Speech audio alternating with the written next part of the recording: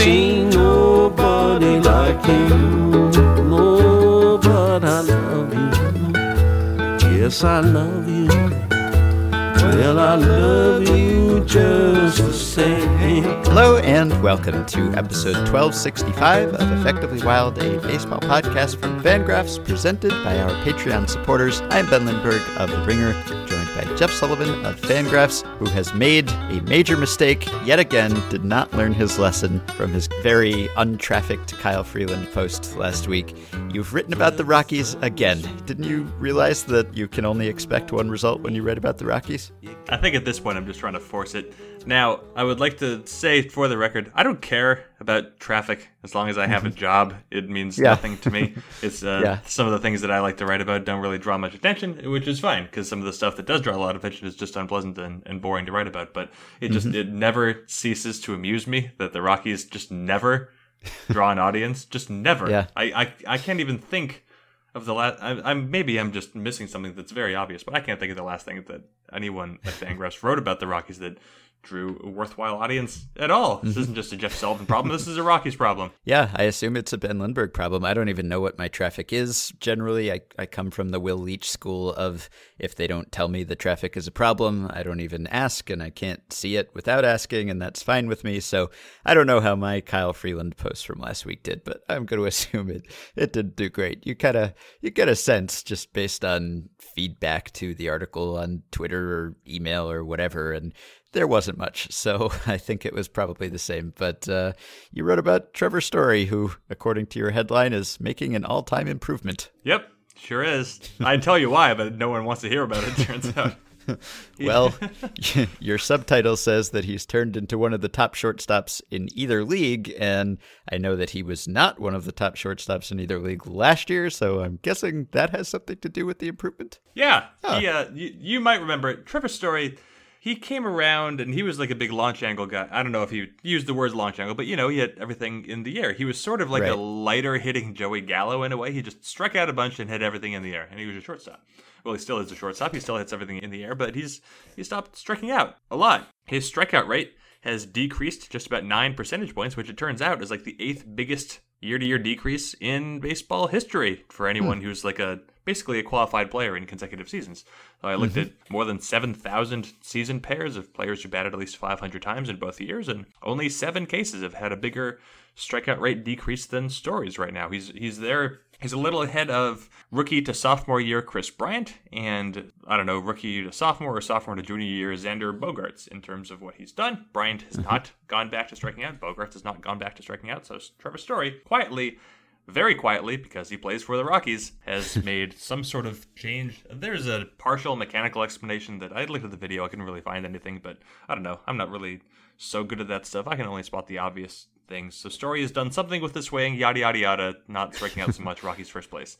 I wonder if there are any Rockies fans listening who were considering clicking on your post and are now not going to because we just spoiled it, which will make your traffic look even worse. But that's how it goes. I should be fired for 2 reasons. 1, continuing to write about the Rockies, and 2, missing 2 work days of a 4-day work week to visit family. So I'm really just not chipping in this week at all. I feel bad.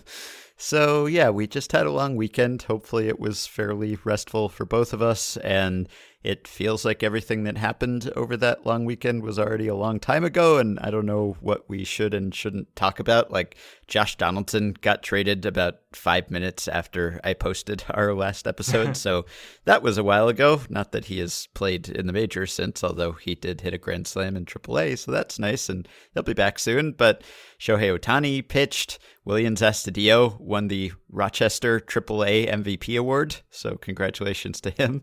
Is there anything you wanted to dwell on from this past weekend? Well, I took advantage of maybe the last good outdoors long weekend of the year to go away and disappear and wake up in a tent covered with frost. So I was trying to catch up yesterday with all the depth chart stuff and what was happening in baseball. I understand there was a whole weird Brady Feigl thing that caught fire on the internet. I don't know who's going to follow up on that. I understand Joe West Levi's on it. Levi's on it. All right. So he's He'll figure it out, whatever's going on, because it does look like there's a tear somewhere in the fabric. Yeah, I'll link to that tweet, but if no one has seen it, there is a Brady Feigl in the A's minor league system, and there's also a Brady Feigl in the Rangers minor league system. One of them, I think, is 5 years older than the other. One of them is a lefty, one of them is a righty, but at least in the headshots that Levi Weaver, who writes for The Athletic and covers the Rangers, in the headshots that he tweeted along with this discovery, they look like the same person, and it's really freaky and scary. And as I understand it, he has already talked to one of the Brady's, Feigl, and will soon be talking to the other, so I look forward to what he finds out. I also understand there was something about Joe West and a player, Austin Davis. Is that right? Yep. With some sort of foreign substance analytical card. So that is right. These are the controversies that I feel bad for missing, but then after the fact, I really don't feel bad for missing them. I just feel bad because it means that this part of the podcast is worse because I don't have anything to chip in, but I can at least bring it up. I'll be the straight man. And here's Ben Lindbergh with the punchline. Well, as it happens, I actually spoke to Austin Davis about his card a few days before this incident happened because I was interviewing him for the book that I'm working on with Travis Sawchik is partially about how players have embraced information themselves in an effort to improve their performance. And so Austin Davis, as far as I know, is a trailblazer. I think Zach Greinke has since done the same thing, but Austin Davis got there first. He, I think, as far as I know, was the first to have an information card on his person on the mound, as we've seen outfielders do for positioning, as we've seen catchers do. They have wristbands with various information on there. But Austin Davis brought a card out with the scouting reports on hitters. He's been doing this for a while now, since July. And he just consults it between batters, sometimes even between pitches, just reminds himself what he wants to do. And it's just your basic, he said information is helpful and why shouldn't I do this? And Gabe Kapler approved of his doing it. And the front office people and the people who communicate with the front office people find they put a lot of work into disseminating this information to the players. And so Davis wants to take advantage of that. And maybe he will cause a trend that will spread. But yes, Joe West did not take kindly to the card. He confiscated the card in the middle of a game because he said it constituted a foreign substance, which is a really broad definition of substance. I guess it was a substance.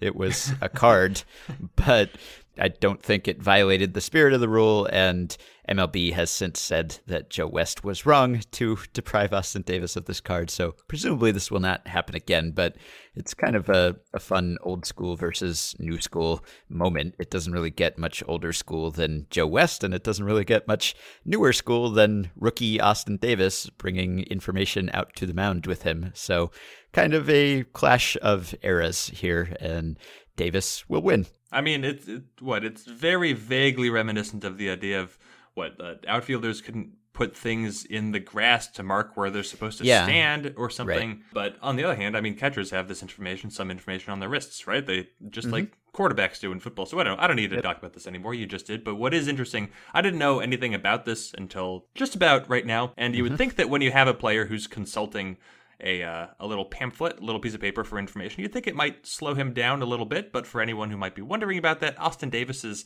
average pace between pitches this year, 22.1 seconds, which ranks him in the fastest 10% of major league relievers this year with at least 20 innings thrown. So Austin Davis not slowing down even while studying for his homework. Yeah, that is interesting, because one thing I talked to him about, I guess you can all skip the Austin Davis page of the book when it comes out, or reread it. Maybe you'll have forgotten all this by then. But one thing that we talked about was the idea of information overload, and players will sometimes say they don't want too much information in their heads when they're in a game because it'll screw them up. And this sounds like that, kind of like he's actually looking at information during the game.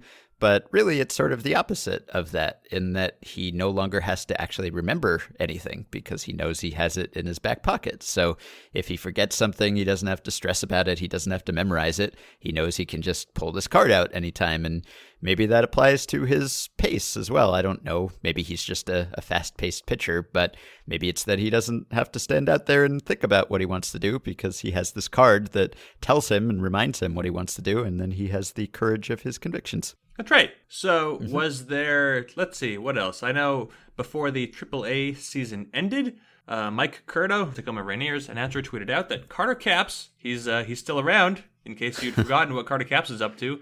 On August 18th, he even struck out 5 batters. But in any case, Carter Capps this season, let's check in on his numbers here. So in 38 innings, he's got an ERA of 3-something. He's got roughly a strikeout per 9. He doesn't look very remarkable. So Carter Capps, long road. Generic now. Yeah, generic, but still throwing like Carter Capps, such that he was called for a pitch violation. He was called for a violation, I believe it was last Friday, because, he's throwing like Carter Capps. And what's weird is not just that he was called for a violation, but that he came back to pitch, I believe, the next day with the same umpiring crew. Didn't change anything.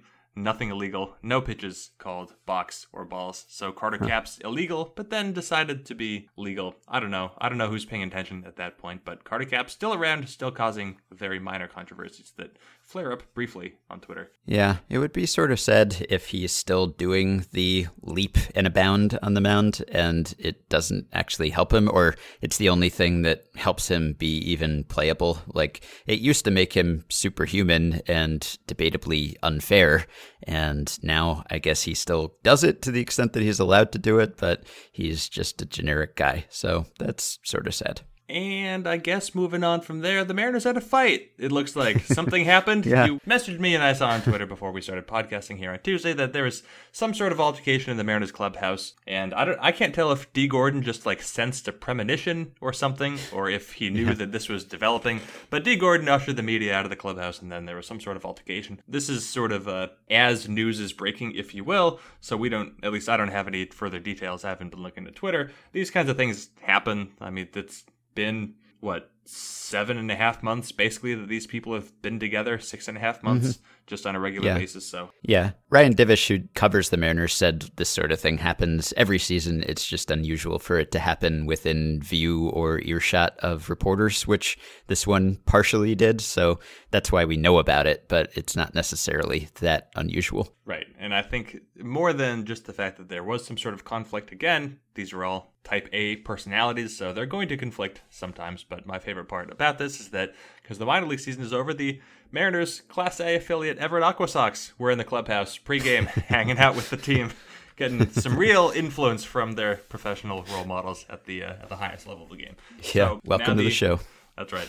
So I wonder if it was maybe it could have been hazing. Maybe the Mariners just kind of beat up on the Aqua Sox a little bit. Just decided, we're gonna show you what it's like to be in this clubhouse. Or maybe the Aqua Sox beat up on the Mariners. I don't know. Maybe some of them picked sides and they fought each other. Well, maybe we'll find out more details by the end of this podcast. But I mean, the obvious inference that you can draw from this is team that was winning is no longer winning, and so now tempers are flaring up, and things that wouldn't have caused fights in the past maybe now will cause fights. Although I think it's funny that the Mariners, when this fight broke out, or whatever it was broke out, were coming off a 1-run win. So they, even on Monday, the game before this happened, they were still up to their old tricks. The Mariners, when they were winning every game by 1 or 2 runs, were people in the area, you would know better than I, crediting it to chemistry? Like, was anyone saying this is real or this is happening because this team is just a bunch of fun-loving guys who get along and they're loose and they support each other and they come up with the big hit? Or was anyone making that kind of argument at the time? I don't know if it was the whole explanation here is chemistry, but Dipoto and Service in particular have talked a lot about how they've been trying to build a culture and having the whole winning environment. Nothing you haven't heard before, but it's been a whole part of their act, a whole part of their salesmanship is saying that of course the numbers say that the team should be worse than it is, but when you just have this kind of group of guys together, et cetera, et cetera, et cetera, everyone's fighting in September. But it was present, he was part of it. But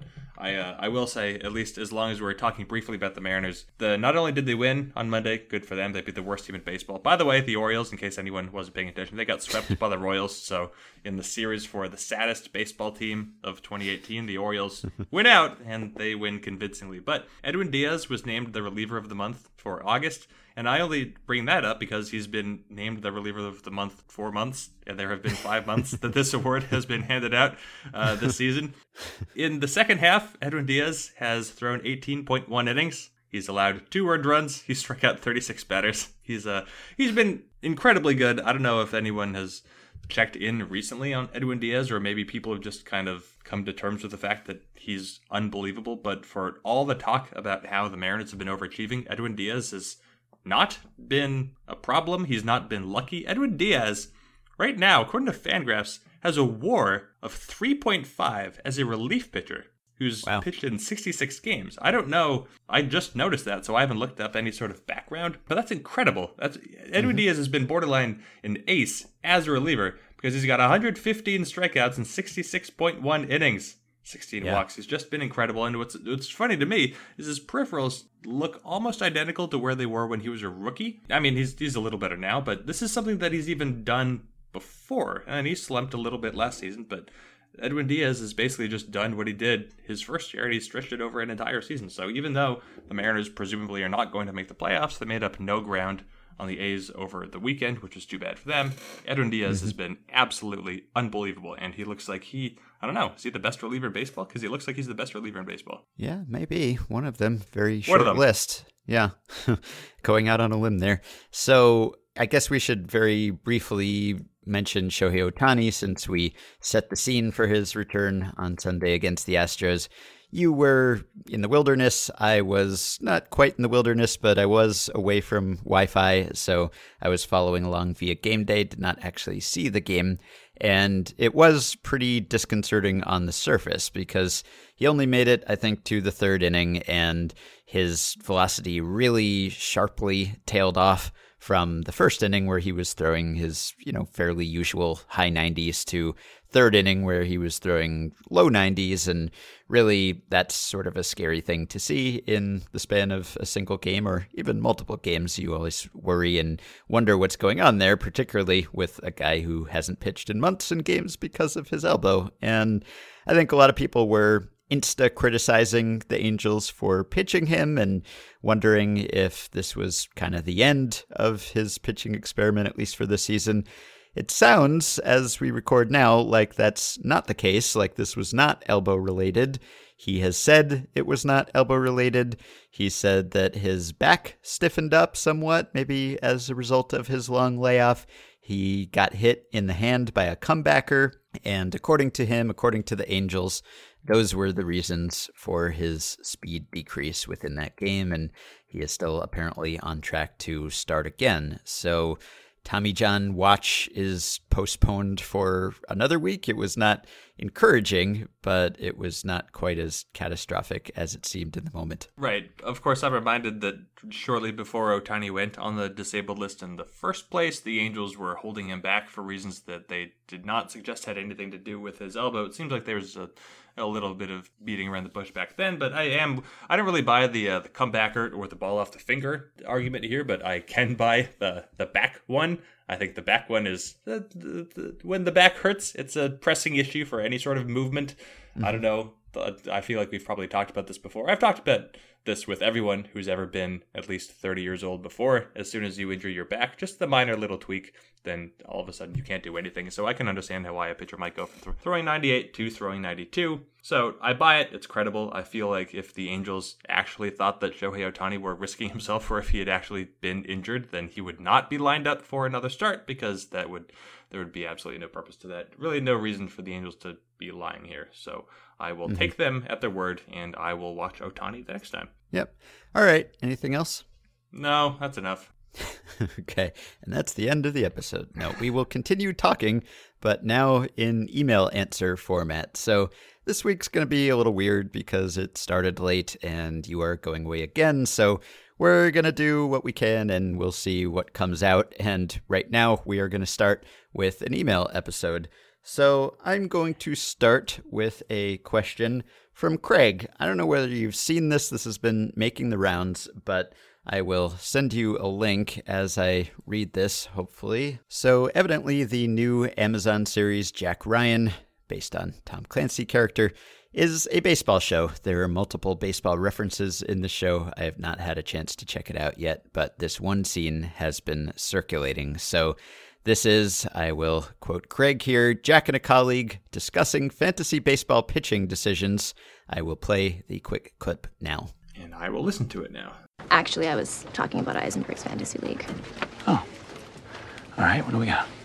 Okay. Zach Greinke or Dallas Keuchel? Come on, Greinke's a point lower. But SunTrust Stadium gives up 1.86 more home runs per 3-game homestand than Minute Maid.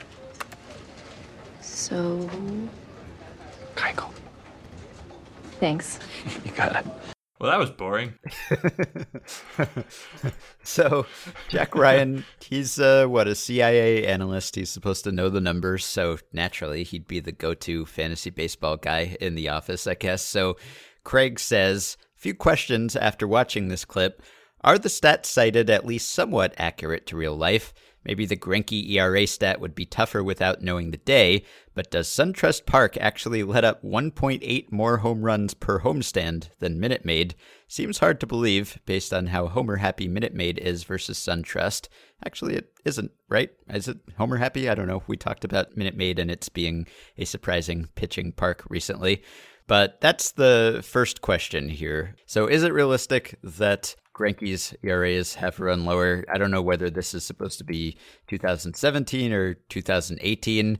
I think the first episode says Washington, D.C. present day, but obviously that's not how making TV shows works. But it's obviously plausible that Zach Greinke's ERA could be half a run lower than Dallas Keuchel's. I assume that has been the case at some point in the past couple of years, probably more than half a run lower, right? So that part seems okay. The other part, SunTrust Park letting up 1.8 more home runs per homestand than Minute Maid. Per homestand? Per homestand. Who even cites that as a denominator?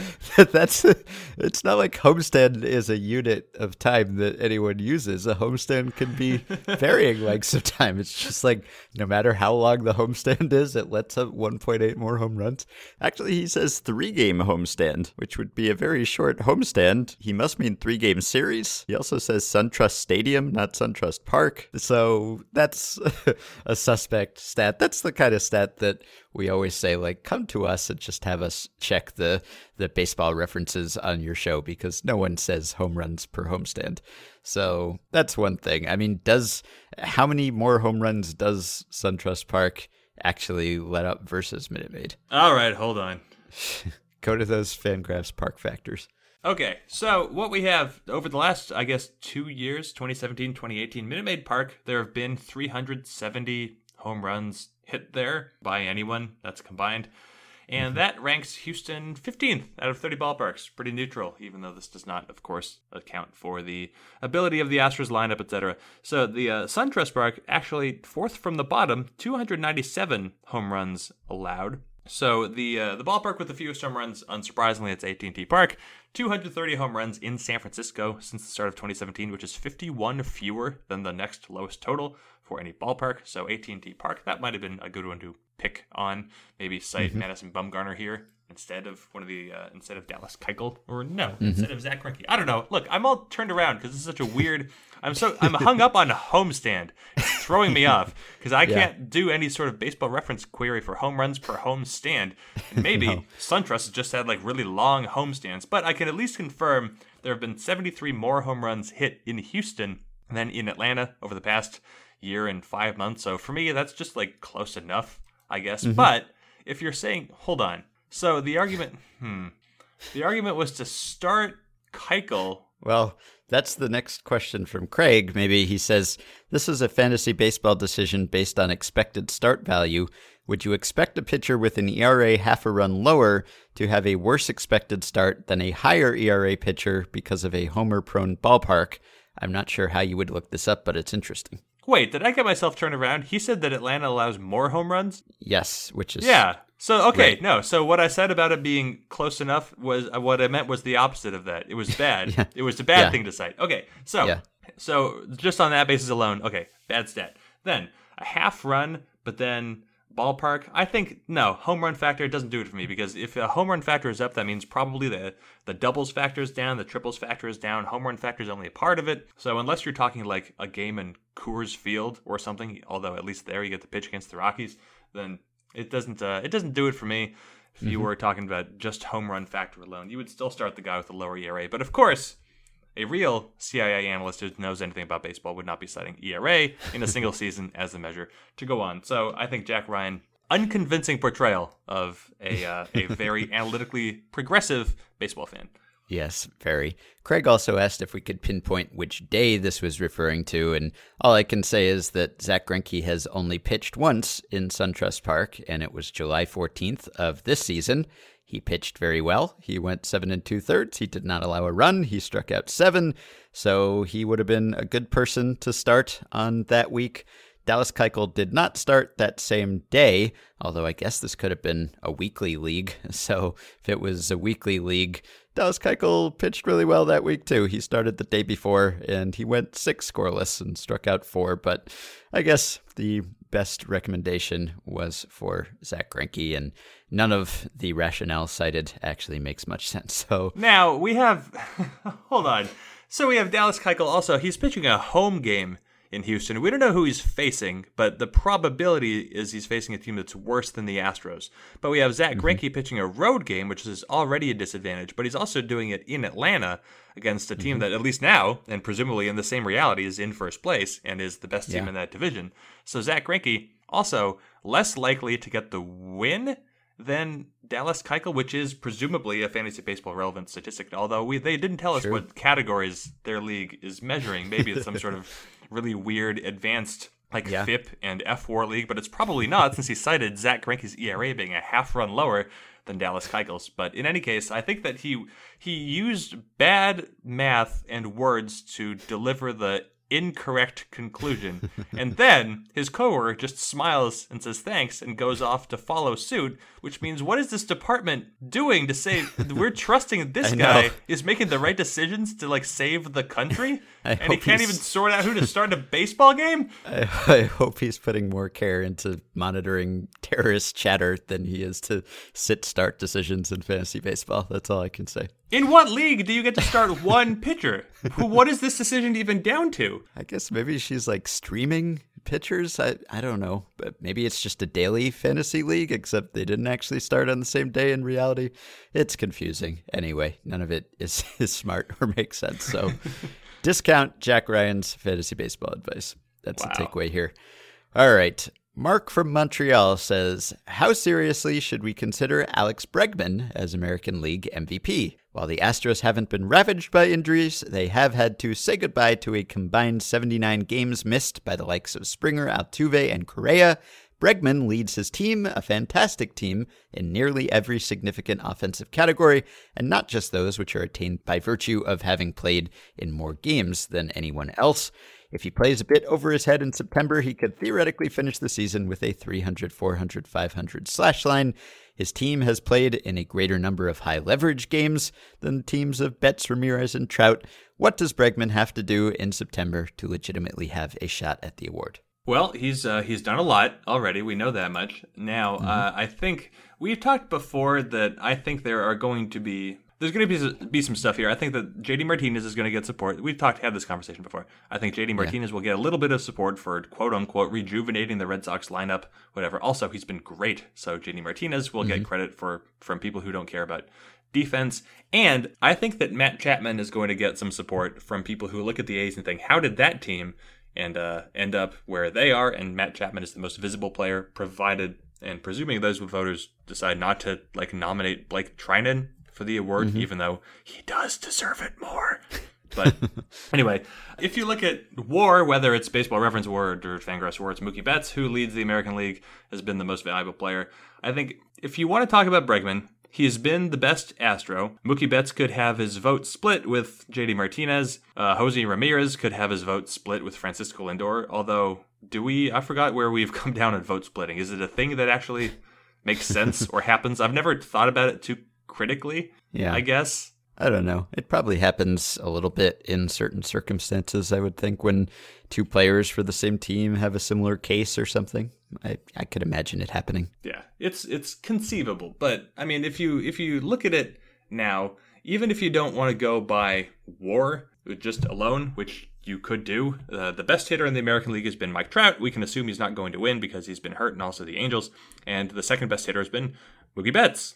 Third best hitter after him has been JD Martinez. So I think right now Betts has it probably, most likely just because he's been the best player based on a few different ways of looking at things. So for Bregman to do it, I know the Astros are still kind of fending off the A's. It's felt forever like it's inevitable that the Astros will win the division. But if Bregman has another really great month, and if Mookie Betts just trails off a little bit, then I can see how Bregman's final numbers could measure up and help push him over the top. Right now, he's got a 158 WRC plus, which is outstanding. Mm-hmm. But I would say that he's like, I don't know, 4th place right now, maybe 3rd, if I had to guess how the voting would shake out. Yeah, he's doing a lot of innovation in the dugout celebration space. He's done a lot of clever home run celebrations lately, but yeah, basically the answer is what you would expect. He has to have a really good month, while his competitors have to not have really good months, and also the Astros have to win a bunch of games. That's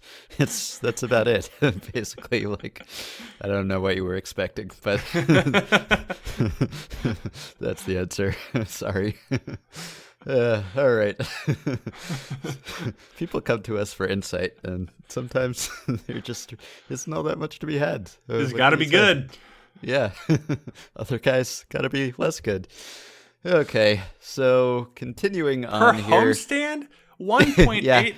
How many home runs runs does Alex Bregman have to hit per homestand in September to win the AL MVP? Holy hell. Okay, this is not my stat blast, but I just found something I can't help but share with you now. Okay. I was thinking about clutch because MVP and all that stuff. Okay, so I'm looking at high leverage betting. So Kyle Schwarber this year, Kyle Schwarber has batted 55 times in high leverage situations. I'll repeat that. 55 high leverage plate appearances for Kyle Schwarber. Okay.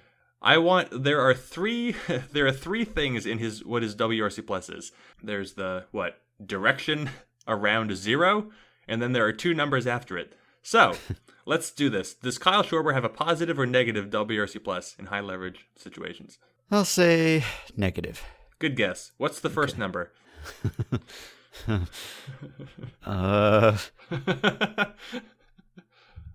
1? Nope. It can't be more than 1? It sure can. No. 2? It can be 6. 6. And the second number is 2. Kyle Schwarber, in the high leverage plate appearances this season, has batted 55 times. Now, he's drawn 10 walks, although 7 of those were intentional, so no credit to him. He's got 44 at-bats. He has 2 hits, and they're singles. No. He has a WRC plus of negative 62, which is the worst in high leverage batting by 44 points. Oof. I had no idea. I got a post for tomorrow. Yeah, all right. I wonder if that's historic. I guess we'll find out when you post tomorrow. Anyway, sorry, right. you were asking something. Yeah, I was about to. I'll also say you have to go really far down the position player WAR leaderboard before you get to an NL player, Yes. at least at Fangraphs. Well, I guess that's not true. Manny Machado is 7th, and he is now an NL player, but you have to go all the way to Matt Carpenter at 9th before you get to someone who's been in the NL all season. The top 8 guys are all AL guys, or until recently were AL guys, which is weird. It doesn't really mean anything, but it's weird. I mean, you can look at the same thing in the NL pitching leaderboard, I guess, probably.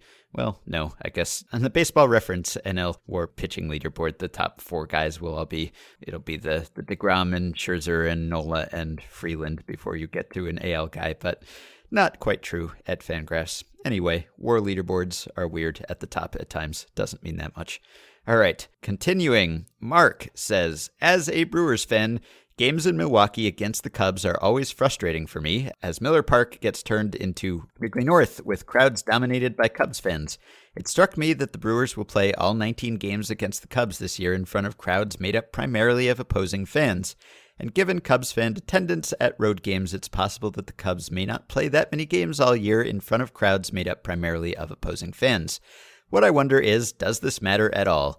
If there were a team that played a normal travel schedule but played every road game in front of a home crowd, say 90% or more of their own fans, would that team finish any better than a team playing in front of normal crowds?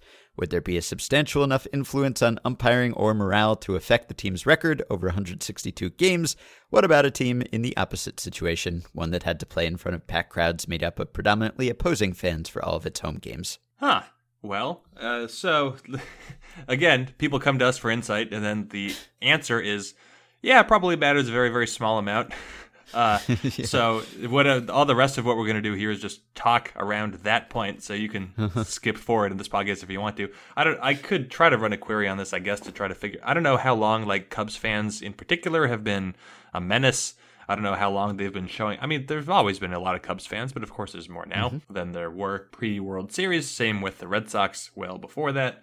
I guess you could look at home-road win-loss splits for those teams before and after their championship seasons to see if anything has changed there. But I would think that even if anything did, we would just say, well, it's noise, or it's not noise if there's no effect. So in terms of the umpiring effect, I could see there being like something slight there just because the umpires do seem to have a slight home team favor, right? But it goes away somewhat quickly. So much for the home field effect seems to be concentrated in the early innings. Some of it is like when the pitcher takes the mound versus when the other pitcher takes the mound, and that's something that you don't get to change even if you have friendly fans in the seats. So I would think that, right now, home field advantage is something like 53% winning percentage versus 47% on the road. And I would think that if you get to play in front of so many of your own fans all the time, I could see like a very minor effect bumping up your road winning percentage, but by like a fraction of a win every few seasons. I don't think that it would be substantial, but the players would like it. Yeah, the question basically boils down to what is home field advantage or what creates home field advantage. And I don't know that we have a definitive answer for that. There have been many, many studies and books, chapters written on that topic over the years. And I think my understanding is that the bulk of it does come from umpiring and probably from pitch calling. And so you would think that that would be the thing that would be most influenced by the crowd. So in that sense, yeah, there probably is something to that. But then there's also getting to be at home and sleep in your own bed at night. There's getting to know the ballpark and knowing it better than your opponent and maybe being built for the ballpark in some way and various other little factors, just less travel and jet lag, maybe lots of little things that could contribute to it. So I agree, it would probably matter a little, and presumably you could construct some study on that. Like, I don't know, if you look at Red Sox games and Yankees games at Tampa Bay or something, although hasn't Tampa Bay, I think, at least in many years, has had possibly an above average home field advantage, which people have speculated is about the dome. But I don't know, you could find some subset of games where you would expect the crowds to be stacked in favor of the road team, and you could see whether there's actually anything there. We have not done that. That is beyond the scope of what we can do live on a podcast, and so I will agree it's probably something, but not that much of a thing.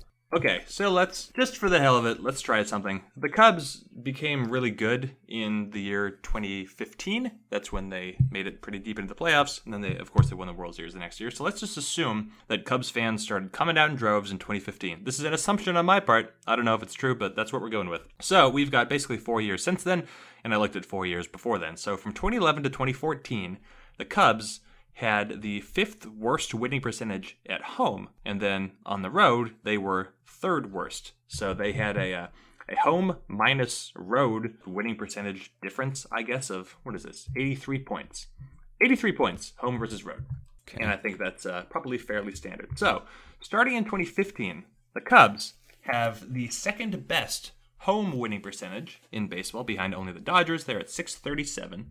And they have the best road winning percentage out of anyone in baseball at 563. That comes out to a home minus road difference of 74 points. So what was the difference the first time? It was like 83, I think. 83. Yeah, so even if you take these numbers at face value, don't have any adjustments or error bars, you're looking at a really minor effect. But hey, at least there's something. I can tell you that right now, over the past 4 years, no team has won more games on the road than the Cubs. So that's something, I guess. It doesn't prove that there's no effect, or a negative effect, I guess. Yeah, that is true. All right. This is a question from David Kim, Patreon supporter, which you have already sort of answered via email to me, but he says a quality start is 6 innings pitched and 3 earned runs. And David says that his wife finds this definition odd because that translates to an ERA of 4.5, which doesn't really sound like a quality start. She asks, how much WAR would a starting pitcher be worth who threw a quality start every outing? Feel free to answer in either Baseball Reference or Fangraphs WAR. So, like you said, I answered this, and I can do this in a few sentences. At least as of when I sent this 5 days ago, 19 starters this year have allowed between 4.25 and 4.75 runs per 9 innings. That averages out to 4.5, which is the quality start threshold. The average collective Baseball Reference WAR per 180 innings is about 2.3. That assumes 30 starts of 6 innings each. So you're looking at about 2 to 2.5 wins above replacement for these pitchers based on that analysis, which I will not do anything more thorough than that. Yeah. So based on that, do you think quality is a fair adjective to attach to that? I mean, I don't know how accurate this rule of thumb is, but there is a rule of thumb that average is like 2 wins above replacement. So if average is 2, and we're saying that someone who throws a quality start every time would be 2 to 2.5, basically you would be an average or just a tiny bit better than average major league starting pitcher if you did that. Does that make you quality? I guess that's quality, right? I mean, there's value to that. I don't know. I feel like if you were going to have a separate statistic that is used to point out something that is particularly good, that should not be used for something that is better than average by the slightest possible amount, because then, to make this over simplistic, you would have 50% of all starts being quality starts, which feels like that's just a waste of a stat. So I think that it's not quality, but then if you look at it on the other hand, if you're an average starter in the major leagues, then you have a lot of quality because God, you're talented at baseball, and you should be in a museum, but not a museum in Brazil.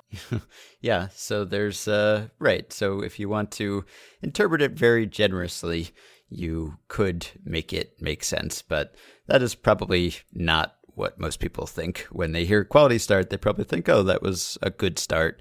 That was an above average start. And that is not the case. So it's a pretty silly stat. Yeah. Okay. Stat Blast.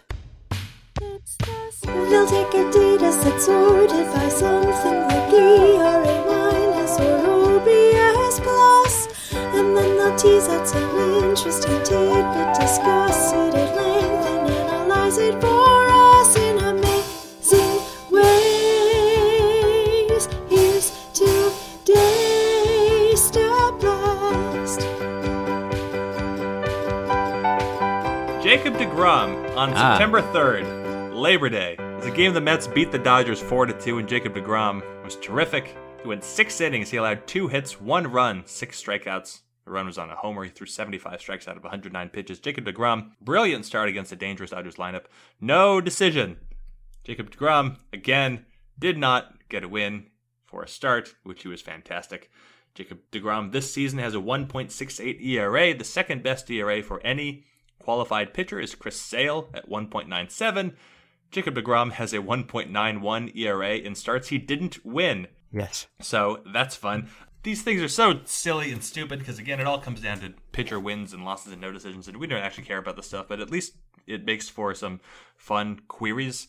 So Jacob deGrom, he's got an 8-8 record this year. He's also got 12 no decisions in wins, 8 wins.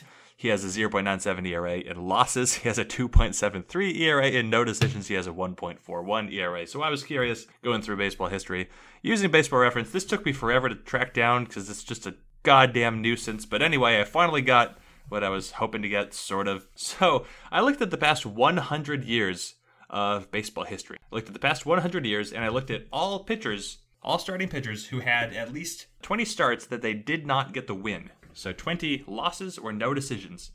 And so that gave me a sample of, well, I mean, I don't even know, thousands, like 2,500 roughly pitchers. And I looked from 1918 to 2018, just a nice even. I guess that's 101 years. Don't math check my stat blasts. And I took all those guys and I sorted them by ERA. Now, if you want to look at the top of the list, I don't know why you would, but we've got 1930 Claude Willoughby. He had 20 starts.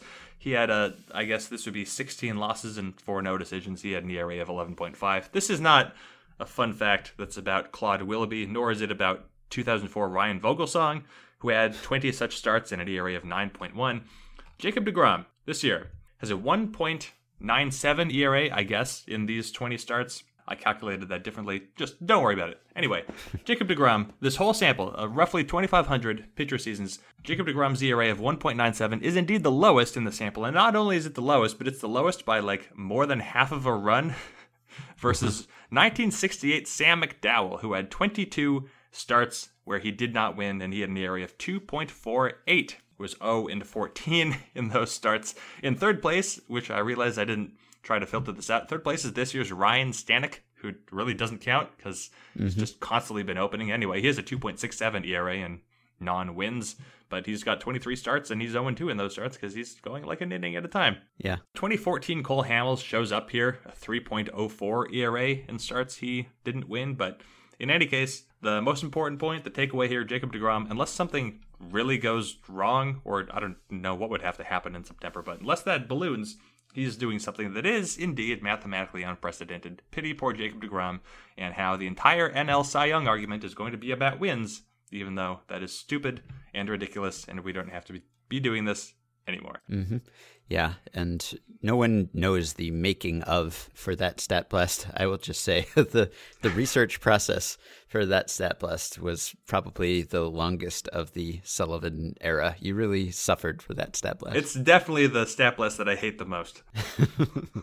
Well, I looked something up that pertains to that earlier today because I was going to talk about it on the Ringer MLB show. All season long, we've been talking about deGrom and whether he might finish the season with more wins above replacement than wins, and he is still on track to do that. He has 8.6 WAR now and 8 wins, and we've been saying that if he does it, which I didn't believe he would when we first started talking about it, but now I kind of think he will join a club that now includes one member, Eddie Smith, poor Eddie Smith of the 1937 Philadelphia Athletics at the time. And I did a little more research on Eddie Smith. So he, for his full career, he pitched 10 years in the big leagues. He finished with a 1.08 ERA+, so 8% better than average. He was a good pitcher. He was a starting pitcher for most of that time. And yet, he finished his career 73 and 113. That is a 392 winning percentage, despite being an above-average pitcher. And the reason why he did that is because he basically never pitched for a team that could hit at all. He pitched for mostly bad teams. Even the competent teams couldn't hit until his very last season. He spent a fraction of his final season with the Red Sox, and they could hit. But other than that, other than those 8 games and 3 starts, he never pitched for a team with an OPS plus above 90. So none of them could hit, and that's why he got no run support.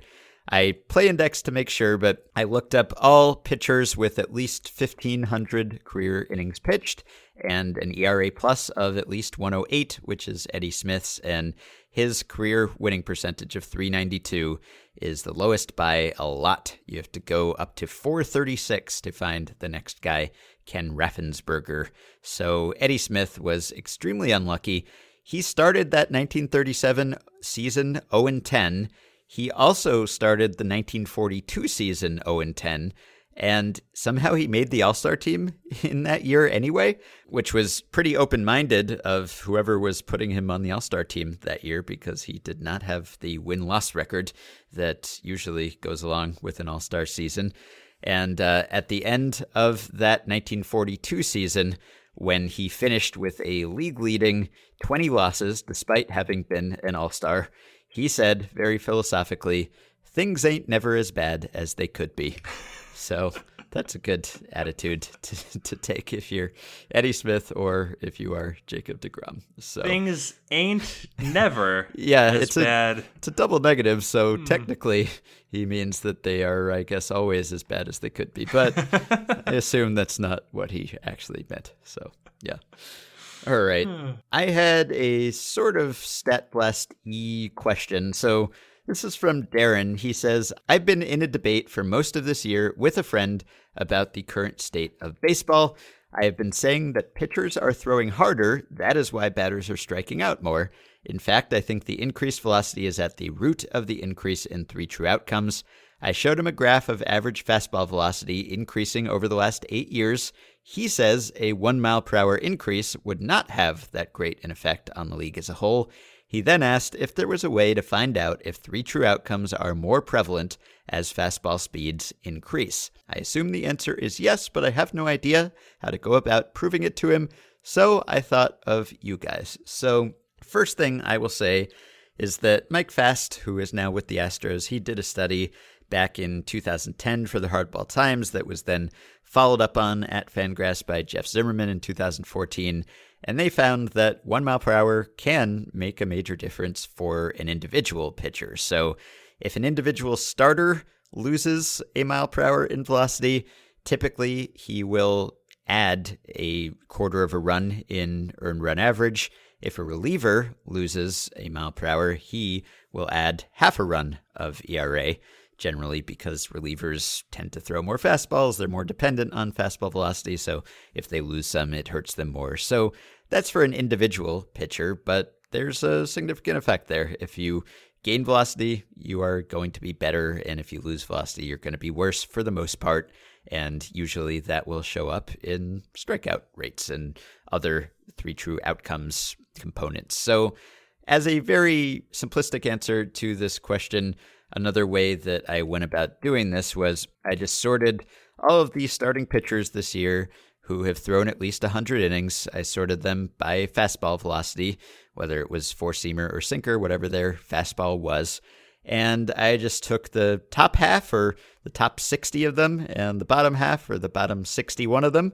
And I just calculated the 3 true outcomes rate for the hard-throwing half and the less hard-throwing half. So the hard-throwing half, the above-average velocity starters, they have an average 3 true outcomes percentage. That is, again, the percentage of plate appearances that end in a strikeout, walk, or home run. Theirs was 34.6%. So again, that's the above-average velocity guys, 34.6. The below-average velocity guys, 31.3. So about a 3 percentage point difference in 3 true outcomes, just looking at starters who throw hard or throw soft. And that, I think, tells you something. And even that is kind of underrepresenting it, because if you are in that low velocity group, you probably compensate in some other way. You have good deception or good command. There's some reason why you're getting by without great velocity. So if you took the typical pitcher and just subtracted velocity, they would get worse. But basically, yeah, hard throwers have higher strikeout rates and higher 3 true outcomes percentages. And so I guess you win the debate to a certain extent there. And that's not the only thing that is at the cause of this, though. So your friend technically can claim that there is more at the root of this than just that one thing. Winning debates on technicalities. What could possibly, what a satisfying response for all parties involved, knowing that one of you is right, but the other one of you is also technically right. So yes. What we've learned is that maybe actually you and I are not the people to go to with questions, because I don't know if we're answering these in a satisfying way, but I guess questions keep rolling in, so people are getting something out of this. Yeah, I think that answers it. I mean, it's obviously not just the velocity. It's also hitters changing their approach. And, sometimes it's the size of the strike zone, or it's the type of players that teams go after, and it's the bullpen usage. I mean, that has an effect on the league-wide velocity. Obviously, if more guys are coming in and just throwing an inning at a time or not going deep into games, then they can really air it out. But that's part of the velocity. But there's other stuff, and throwing breaking balls or whatever, maybe having something to do with this in addition to throwing really hard. Maybe it's throwing out of the zone and getting guys to chase. So there's a bunch of stuff at work here. Yeah, right. No, then whenever you look at these things, you always have to worry about the selection bias of any sort of soft throwing guy who gets to the major leagues. Probably got there because he's really, really good at missing bats or doing something else anyway. But I don't need to talk about that because you already did. So you nailed it, Ben. Thank you. Yeah. By the way, this is the 10th consecutive season in which the average velocity in Major League Baseball has increased. Basically, since we have good data, just going back to the beginning of the PitchFX/StatCast era, we've seen an increase according to Pitch Info. That's the data behind Brooks Baseball and also parts of Fangraphs.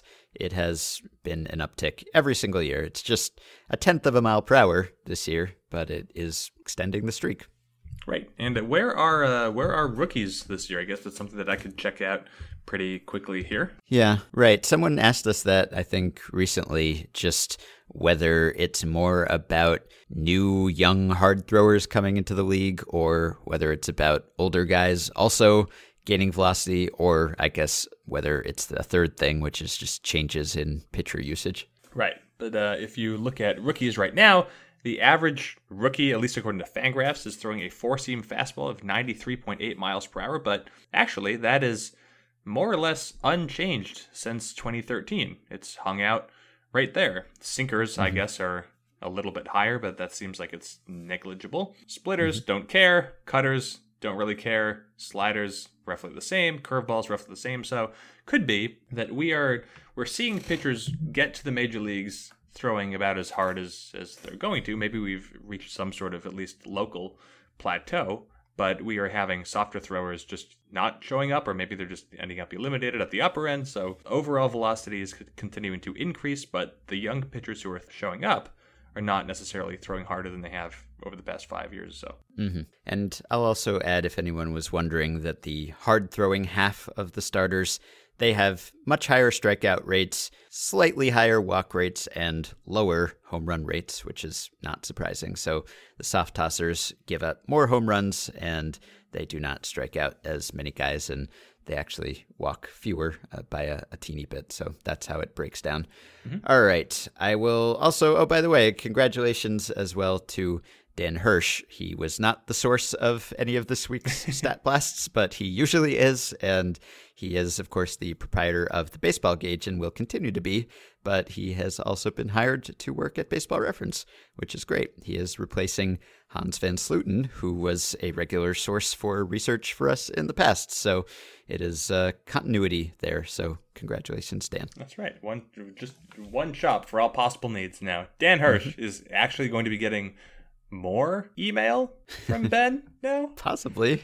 He has even more data at his disposal now, but he knew that when he took the job. Sorry, Dan.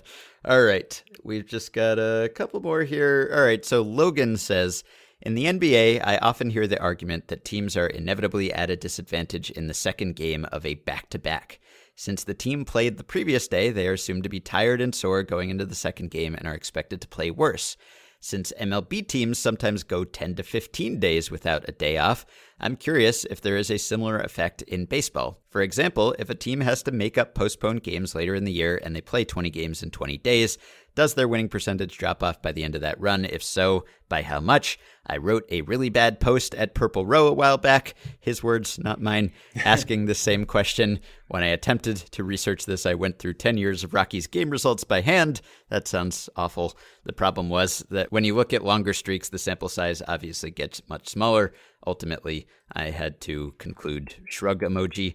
So he asks us this question, and we talked about this earlier in the year a little bit in the context of the Yankees having a bunch of rainouts and so having to make up those games later in the year while the Red Sox would be off. And we wondered about whether that might be a bit of an edge for the Red Sox. And I don't know of any really good studies on the team level about how much the fatigue effect actually impairs team performance, but I do know of one good study that was done by Mitchell Lichtman, MGL, former podcast guest, and this was on the individual player or hitter level. So this was back in 2013 at his blog. I will link to the post, and the post was mostly about the DH penalty and the pinch hit penalty, but while he was at it, he looked for a fatigue penalty, and he found a few. So here's what he found.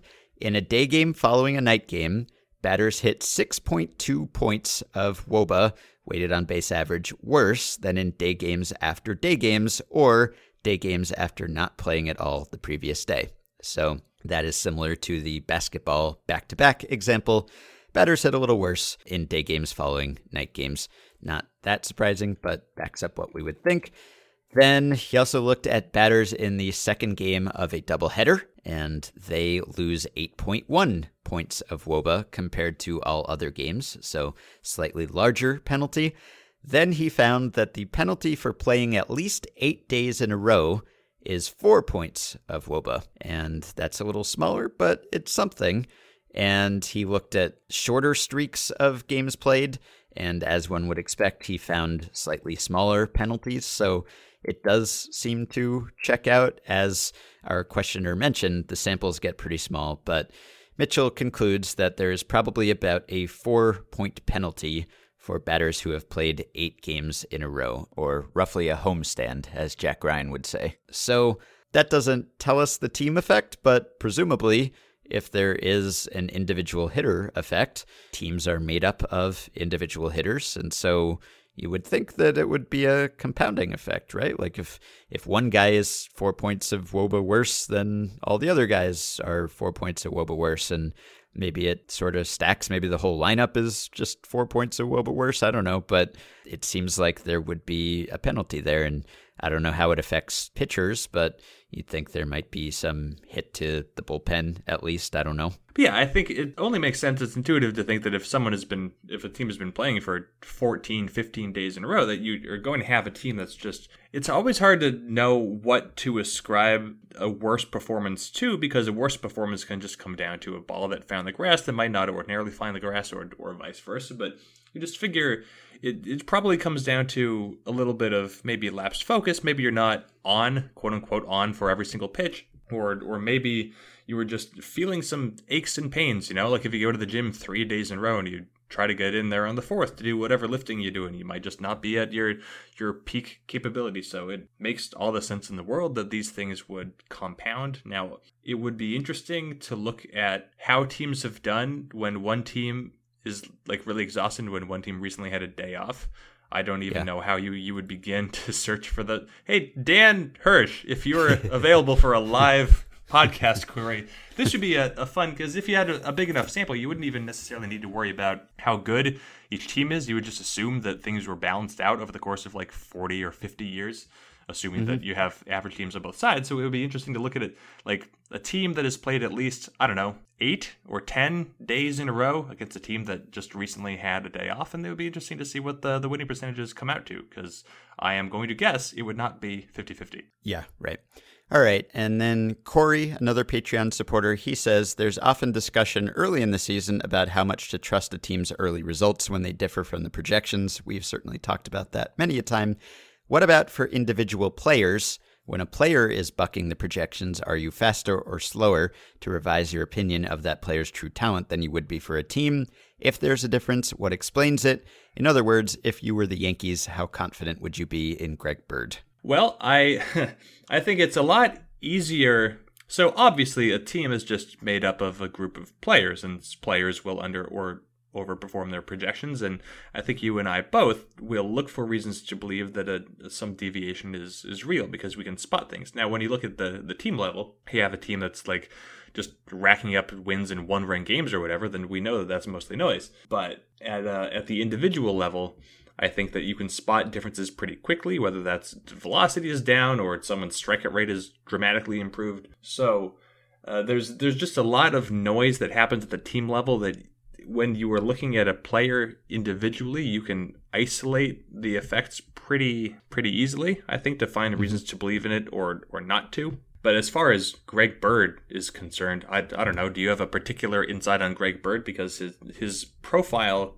in terms of what he is or what he should be hasn't changed very much, but he's been through so much physically that I don't even know if he's supposed to be considered the same hitter that he was a few years ago when he was just newly injury prone. Yeah, I haven't really looked at the underlying numbers this season when he's even been on the field. I was pretty bullish on him coming into the year, but that has not been borne out by the results or his health. So yeah, I will say, speaking of MGL, he has done studies on what happens when a player is diverging from his projections dramatically in either direction. And he's found time after time that, at least as a group, you should always bet on the projections, that the guys who are overperforming will just about nail their rest of the season projections from that point forward, and same for the guys who are underperforming. So I don't know. It's definitely easier to talk yourself into buying a hitter who's overperforming or underperforming, just because you can really drill down on an individual player's stats in a way that you can't so much for a team. But I don't know whether that means you would actually be right more often. So yeah, no, that's true.